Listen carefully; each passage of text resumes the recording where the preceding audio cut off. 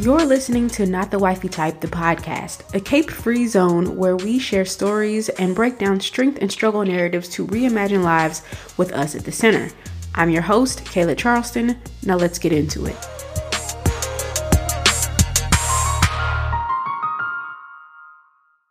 Okay, first of all, I'm a little embarrassed by how obviously excited I sounded in this interview. I was editing it and I heard all these parts where my voice was several octaves higher than normal, and like even introducing the guest, I feel like I was doing the most, but fortunately the guest was a good sport and she didn't seem annoyed by me being a complete fangirl. So a note about this interview, I recorded it at the beginning of April, right after season 2 ended and before the long break I took between seasons. So some of the references may seem a bit older, but I think you should still be able to enjoy the interview. The topic for today is misogynoir and various contexts in which we see it play out. And Moya Bailey, who is today's guest, defines the concept during the interview, but I'm sure a lot of you have already heard the term misogynoir and heard it in reference to Black women's experiences. So Moya released a book this year, 2021, that deals with misogynoir specifically in digital spaces. And it talks about how Black trans women and queer folks have been resisting misogynoir using digital activism. So I wanted to talk about some of my own experiences of misogynoir that have stuck with me, and they are specifically in the context of teaching. And there are a lot of things that I had to endure as a professor, teaching as a professor, that I know for a fact my white and or male counterparts did not have to.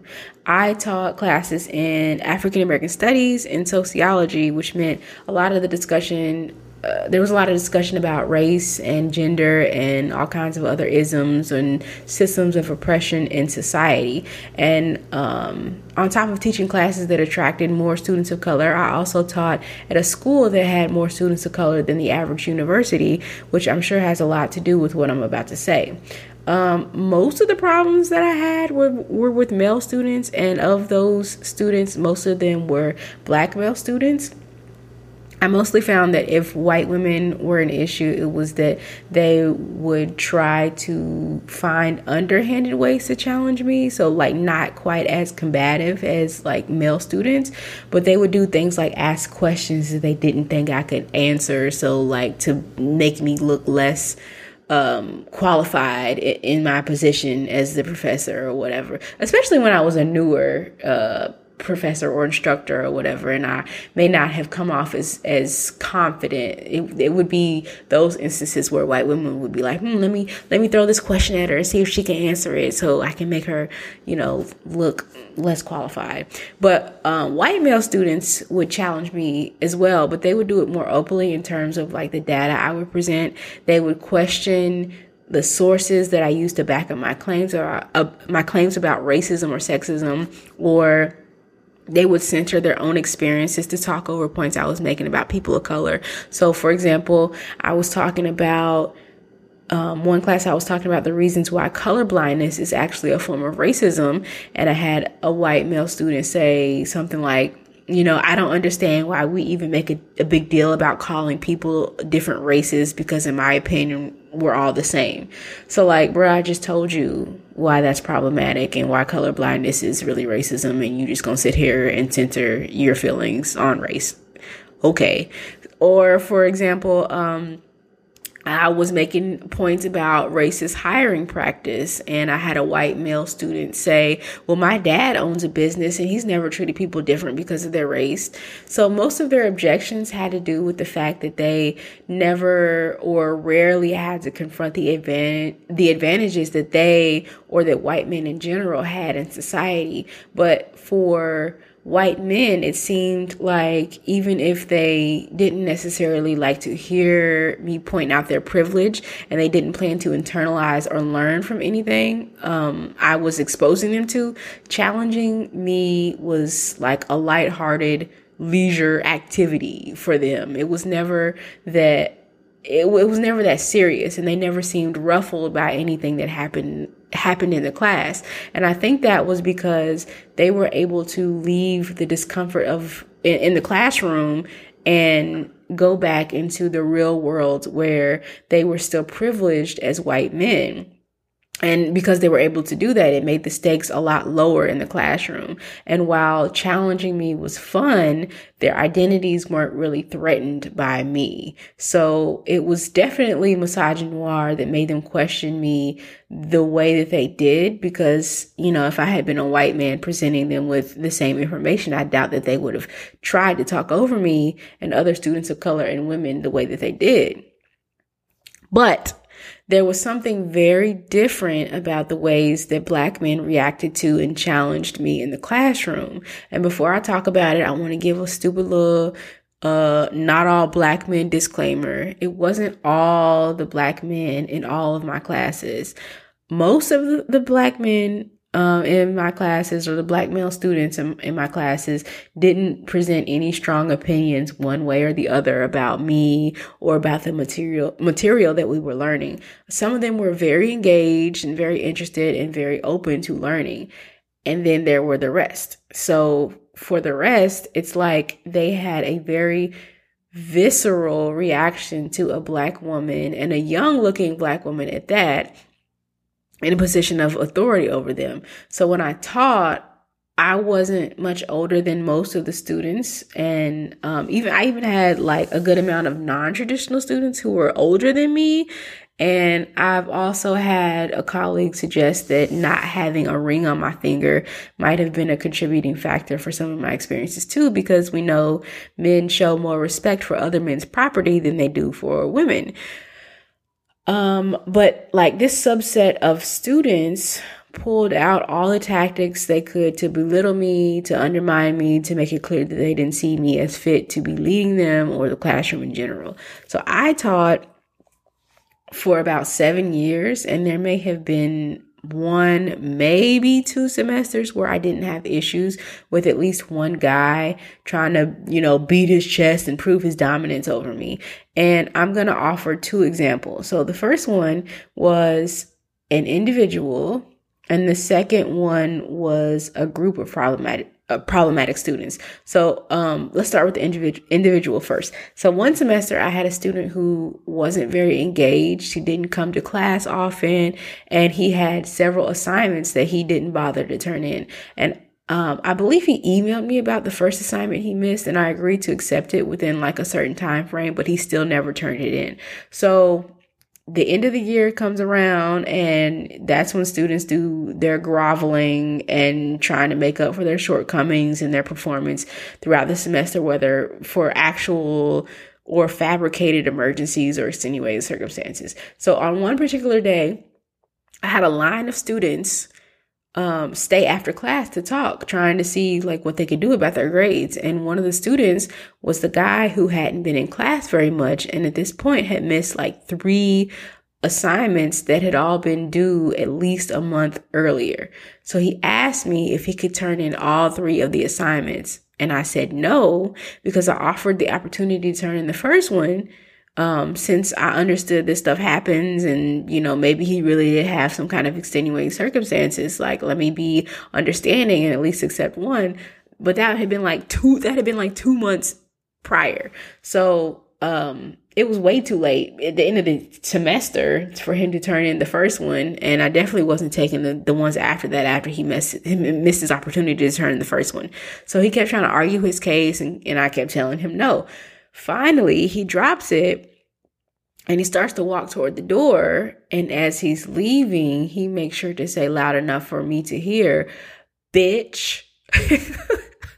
Now, mind you, there was a line of students waiting to talk to me. So everybody heard him say it, and everybody's mouth dropped. And we all just stood there for a minute looking at each other like, what the fuck just happened? And I mean, we could argue that would have happened to a woman of any race, but I have my doubts. The fact that he would jeopardize any goodwill I had left toward him to call me a bitch, knowing that he earned a failing grade, but the final say was at my discretion. Like, he really said, fuck it. You have the power to tell me no, but you're still nothing but a bitch. So he wasn't allowed back in the classroom to take the final, and I had someone in plain clothes in the classroom in case he decided to show up and retaliate. And I think that's one of the wildest experiences I've ever had while teaching. The other example is from a class I was teaching called African American Male-Female Relationships. And this was a group of students. They were especially antagonistic since it was a group of them who sat on like one side of the room and they fed off one another. So, and two of the guys were related. One of them was an uncle who was at least twice my age, and one of them was his nephew. Both of them were disrespectful as fuck, along with the rest of the group. So this group, they would talk while I was talking, and I had to repeatedly tell them to be quiet. If they raised their hands to speak, they would try to dominate and derail the class discussion by making comments that were completely irrelevant to the material, and then would like proudly admit that they didn't do the reading when I would be like, okay, what are you talking about? That's not on subject. If I was making a point in class, they'd challenge it, but they were so focused on trying to prove me wrong that they'd end up contradicting themselves in the process. And the nephew was so disrespectful and had such an issue with me that I told him to come to my office to talk about his behavior because he was just so disruptive. And when he came, he accused me of being a feminist and having an agenda, and said that was his issue with me. And I asked him, had he ever read any feminist writing? And he said, no, he didn't need to read any because he watched YouTube videos. I am not making this up. The meeting went absolutely nowhere, as you can imagine. And he left my office. And then the uncle was no better. One day I was standing at the front of the class preparing. This is before class started. And he says loud enough for everybody to hear, "You should let me take you to lunch sometime." And everybody got quiet and looked around like, once again, like, what the fuck just happened?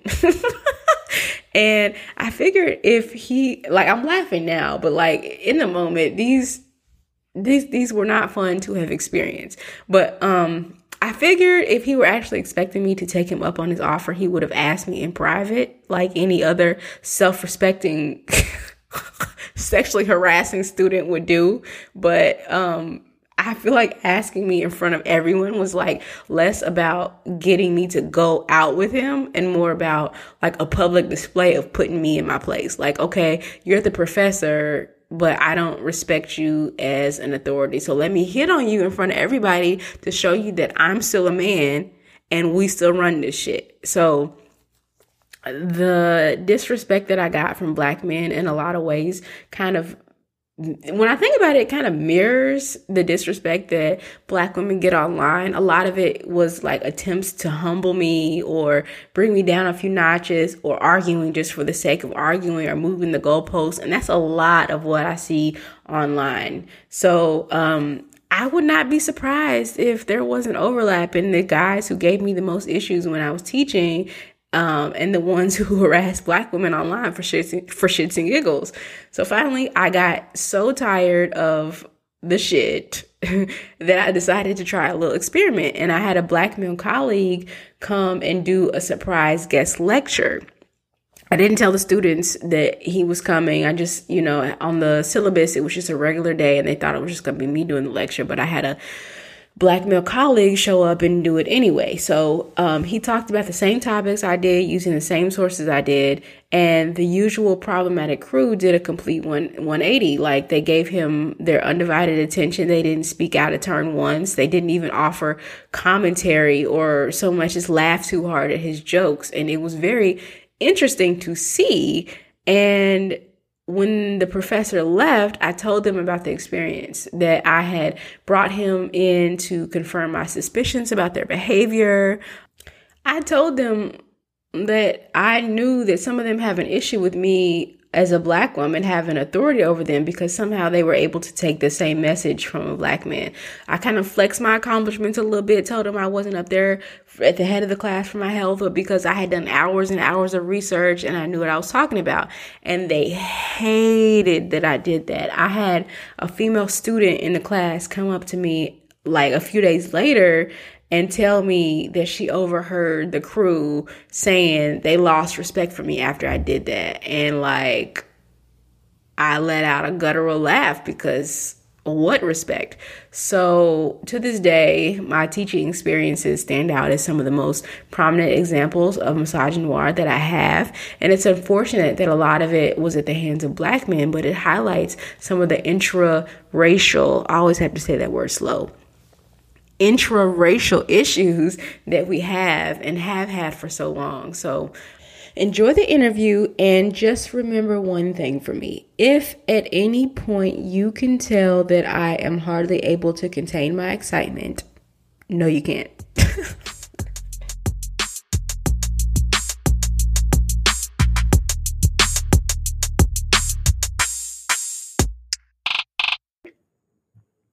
I am really excited about today's guest. We have with us here Dr. Moya Bailey, who is an assistant professor in the Department of Cultures, Societies, and Global Studies, and the program in Women's, Gender, and Sexuality Studies at Northeastern University. Her work focuses on Black women's use of digital media to promote social justice as acts of self-affirmation and health promotion. And notably, she is the person who coined the term misogynoir. That is quite the introduction. How are you today? I'm doing really well. Thank you so much for having me, Kayla. So glad you decided to be here. So I like to start off by asking people a little bit about their background. And I know one of the things you're interested in is how race, gender, and sexuality are represented in the media and medicine. So can you tell me a little bit about like your background and how you feel like that may have informed some of your interests now?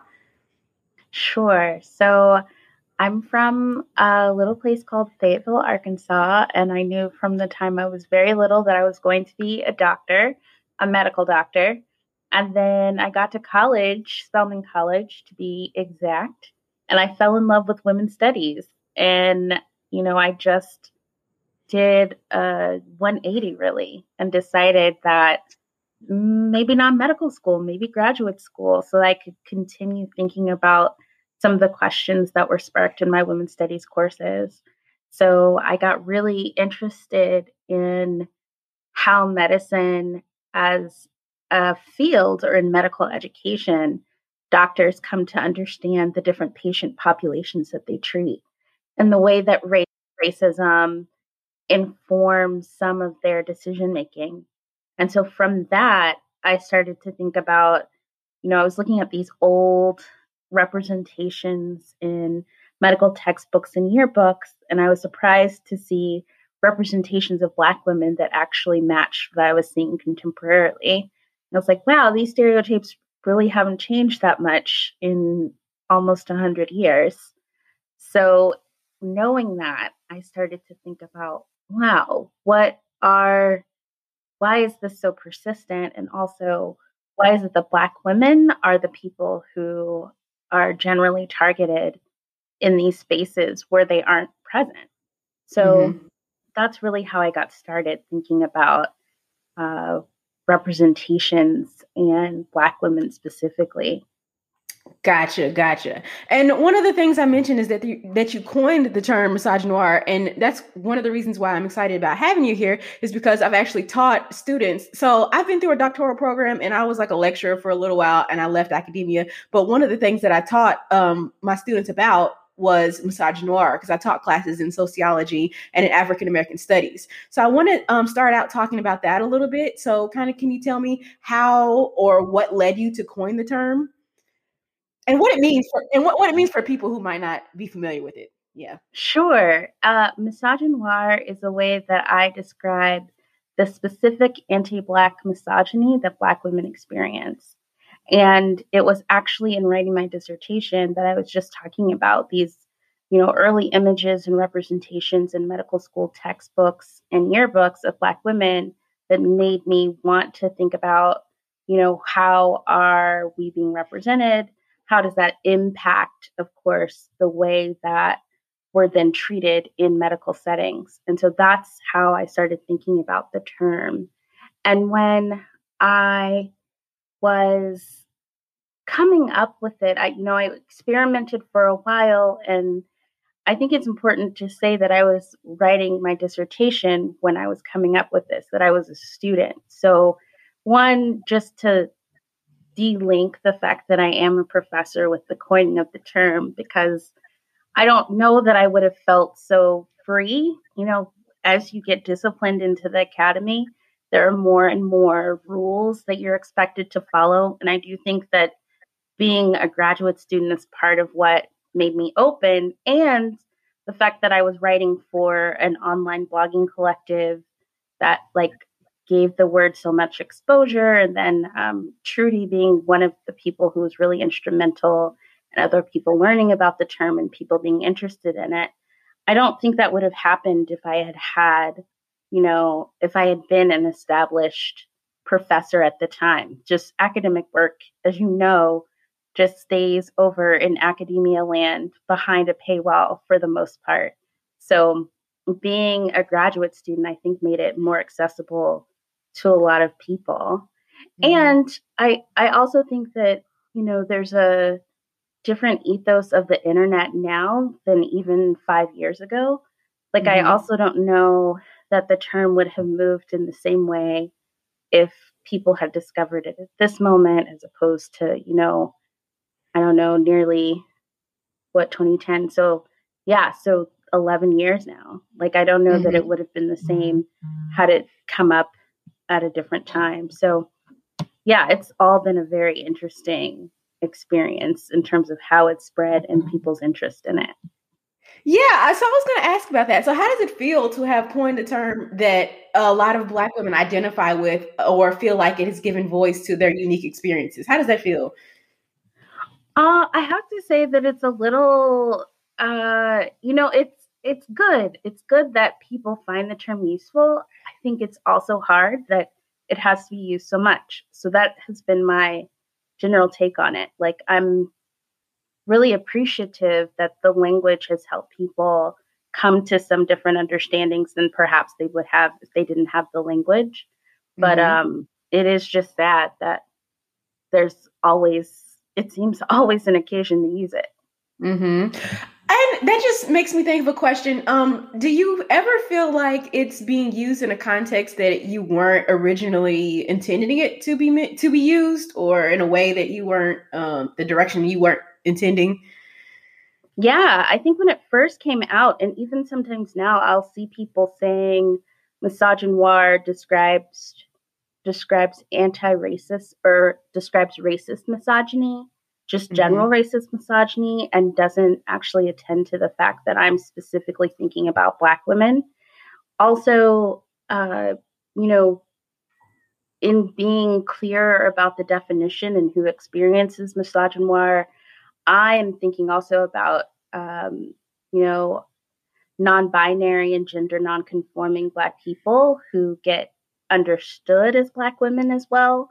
So, Black women, of course, primarily, but then also for gender non-conforming, non-binary folks, part of the misogynoir they experience is being misgendered as women. So that feels like an important thing to note that doesn't always come up when people are thinking about misogynoir and how it operates. So you mentioned things that don't always come up in terms of misogynoir. And I know that another one of your areas of interest is disability studies. So can you say a little bit about how the implications of misogynoir for Black women who have disabilities? Because I'd like for that to be a more visible thing. So can you say more about that? Yeah, I mean, I think I'm definitely steeped in the tradition of Black disability studies scholars and activists, disability justice activists who see anti-Blackness as deeply connected with ableism, because so much of anti-Blackness is steeped on this idea of Black people as the other, Black people as deficient or not, quite right, the antithesis to whiteness and able-bodiedness. So I feel like it's already sort of embedded in our understandings of who we imagine Black people to be. There's this ableism that's just undergirding anti-Blackness. So when I think of misogynoir and disabled Black women, I think it's another example of who gets counted and who doesn't. It's both that invisibility that comes with ableism, this idea that we can't even see disabled Black women, they're not even on our radar. And then two, this hypervisibility of the strong Black woman, in that Mhm. Black women are expected to just survive and be resilient and do, etc. I have a colleague, uh, Dr. Izetta Mobley, and Izetta and I worked on a piece about a Black feminist disability framework. And one of the things we talked about in there, we're thinking about, was the phrase "Black girl magic," and how that phrase can be so empowering, and it sometimes though can, I think, for some people lead to this idea of somehow Black women's resilience is what matters most, as Mhm. opposed to Black women getting the uh, access, accommodations, things that they need on a daily basis. So, really trying to push us to think differently about how we organize and imagine who is included in our community, and the ways that we can actually perpetuate ableism in our own ideas about who we should be. So I would say internalized misogynoir is another place where this question of ableism comes up, because so much of us have learned and internalized the idea that we just have to keep pushing on and going forward despite how Mhm. we actually feel, and that this is manifest in, just the, both for those of us who have physical, invisible disabilities, that there's just an expectation that as Black women, we're just going to keep moving. Yes, perfect. Great. So, I also wanted to see, since one of your areas is representation in the media, can you give us some examples of where we see misogynoir play out in media or in social media? Yeah, so recently I just wrote about Meghan Markle and her and Harry's, Brexit, or Megxit, as people have termed it. And part of that was just, I think, people not understanding that even as somebody who has a white parent, that Meghan still experiences misogynoir, and that even though she is very light skinned, she still experiences misogynoir. And the way that looked was the, subtle harassment that she experienced by the royal family, and then the blatant harassment she experienced by the British press. I mean, one of the things, of course, that came out in her interview with Oprah was this conversation that Harry had had about, her unborn child's skin color, right? This Mhm. idea that Archie was going to be, how dark was he going to be, and what was that going to mean for the royal family? And then, of course, the press uh, joking and making a comparison between the baby and a monkey. That is very clearly steeped in stereotypes about Black people, Black women. And so that misogynoir, I think, is one of the most, I don't know, relevant and recent examples of how it looks in popular culture. And then you have other, figures like Serena Williams and um, any Meg the Stallion, like all of these people who are being really portrayed in a way that doesn't match how they actually are, and that the stereotype then informs the way that they're received in public, in the way they're able to move through the world. And of course, if this is happening to celebrities, to people with a lot of power, a lot of clout, then what does Mhm. that mean for people who don't have that? So I'm Right. thinking too about Breonna Taylor, and, how do we think about the fact that, after she was killed, she was left, in her apartment for hours, for nearly over 24 hours, while they were processing the scene. And so Mm-hmm. those little things to me are evidence of how misogynoir operates, to the point where, not only did she lose her life, but she also did not have dignity in death because of how they treated her.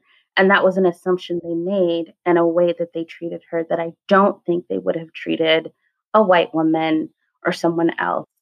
That has everything to do with her being a Black woman. Mm-hmm. And even speaking of Breonna Taylor, the way that she has become sort of like an icon, and for some people, her name like a meme.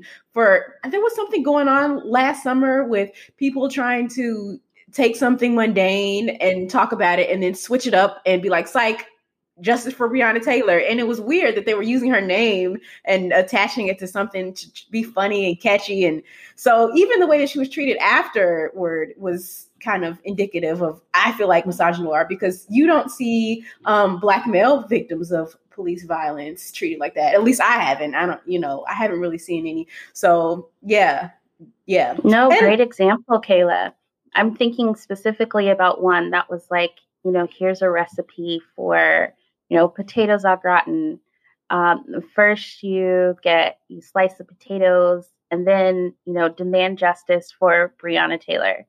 And, you know, it doesn't actually get us closer to demanding justice for Breonna Taylor. And also, a lot of the demands for justice are based on the same criminal justice system that got her killed in the first place. One that has historically and contemporarily protected the cops who were able to take her life. So for me, it has just been another example of how memes can, not get us to what it is that we want, the world that we want. yeah. And you also mentioned Meghan Markle. I saw a little bit of back and forth or backlash from some people who were saying that, Meghan Markle shouldn't be considered Black because she doesn't look Black. What would you say about that in regards to who is included in the term misogynoir, since it's for Black women? Yeah, I mean, I think one, people have said that Meghan Markle has never identified as Black, but I mean, I think we've seen evidence to the contrary. People say that she has denied, or that she's, presented herself as white or is white passing. And for me, I think it's important to think about how these terms get taken up in a contemporary moment and then get decontextualized from their original meaning. So, white Mm-hmm. passing is a very specific practice that happened where some Black people who could pass for white, which is its own term, chose to do so and were actively involved in a practice of passing for white, which meant, one, there were people who knew that they were Black. They had Black family members, but they actively disavowed and denied those connections to try and move through the world as white. Mm-hmm. And so that passing actually came with a lot of cost. It meant that you weren't connected to your family of origin. There was always the fear of being found out. And, it wasn't an easy thing, because if you were found out, you could be killed. So passing for white is not the same thing as someone perceiving you as white, or not being aware or thinking that you're light enough that someone could assume that you're white, especially Mm-hmm. since Meghan goes everywhere with her mama and has been very public and very vocal in supporting her mother and having her mother by her side.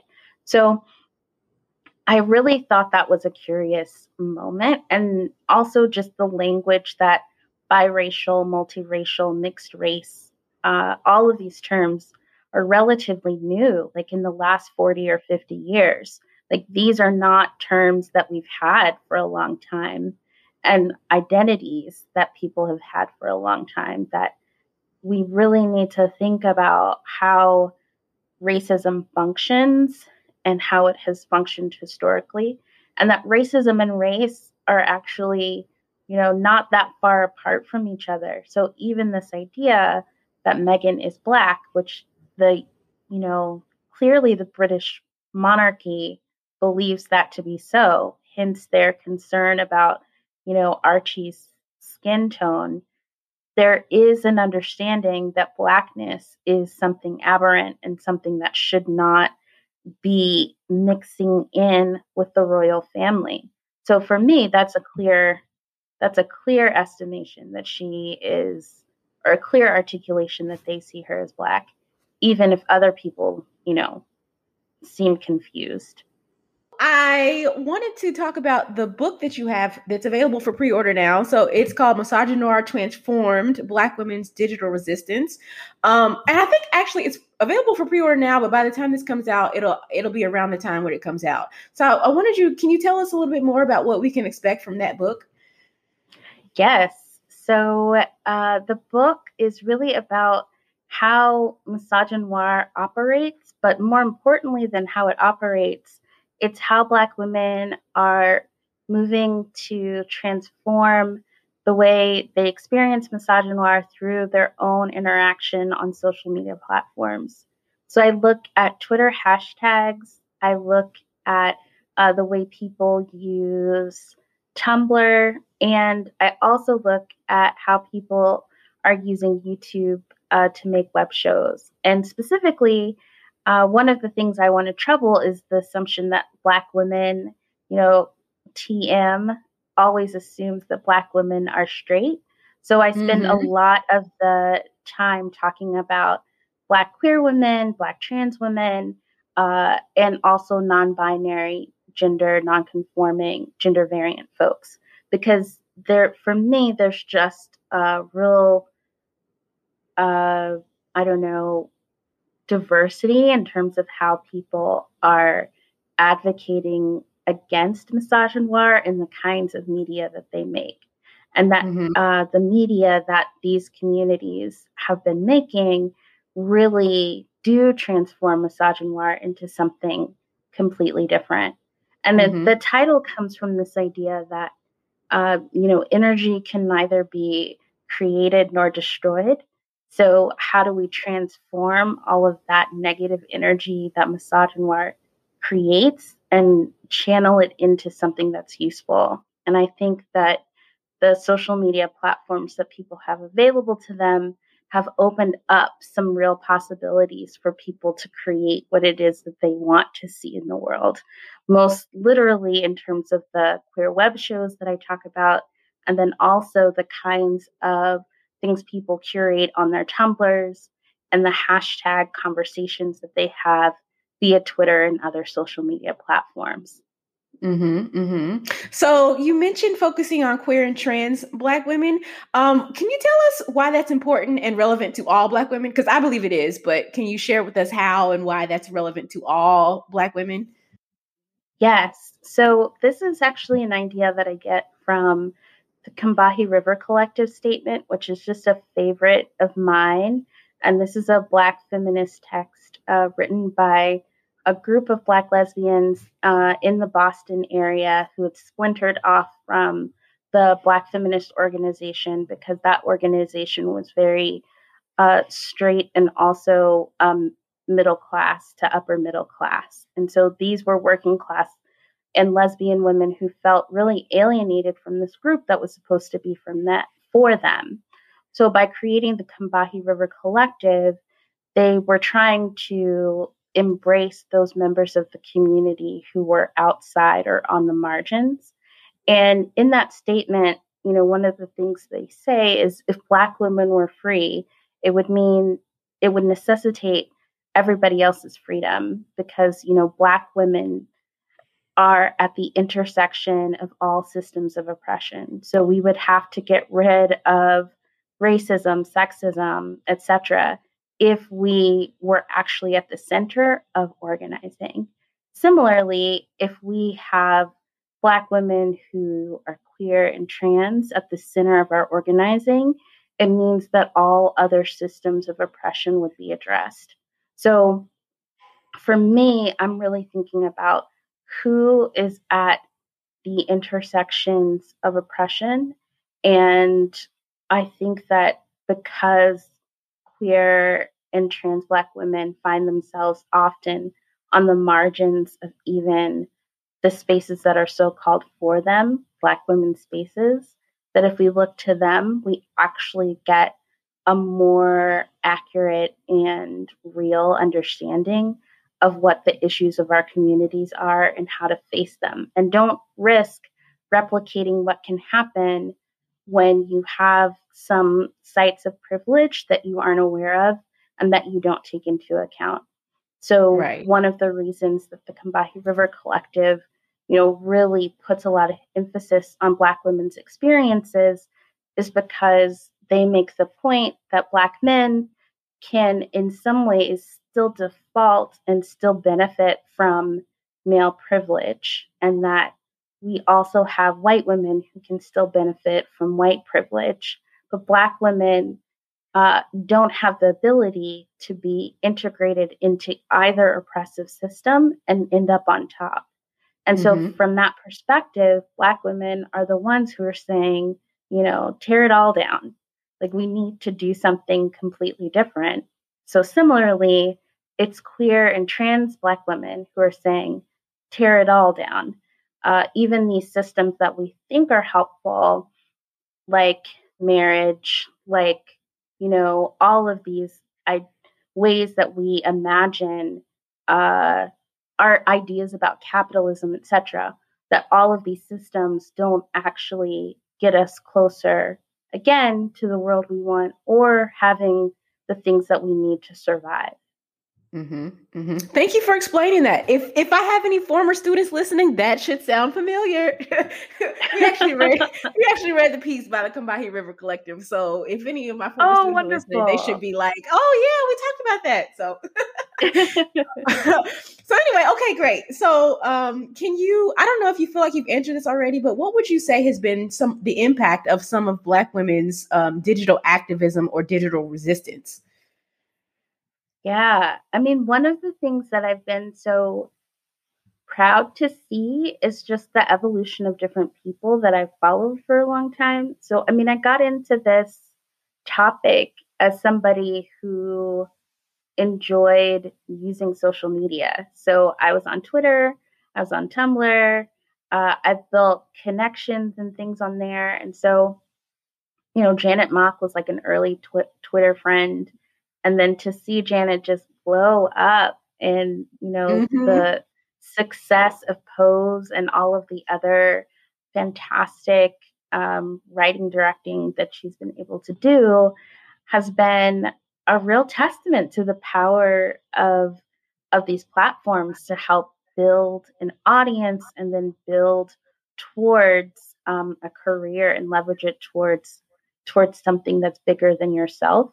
So that has been one of my favorite examples. And her hashtag Girls Like Us, which was started for and by trans women, led to some other people getting put on and getting, their start in industry or a larger platform. So, it was Janet using hashtag Girls Like Us that led to Angelica Ross and Jen Richards becoming friends, moving in together, working on the web series Her Story.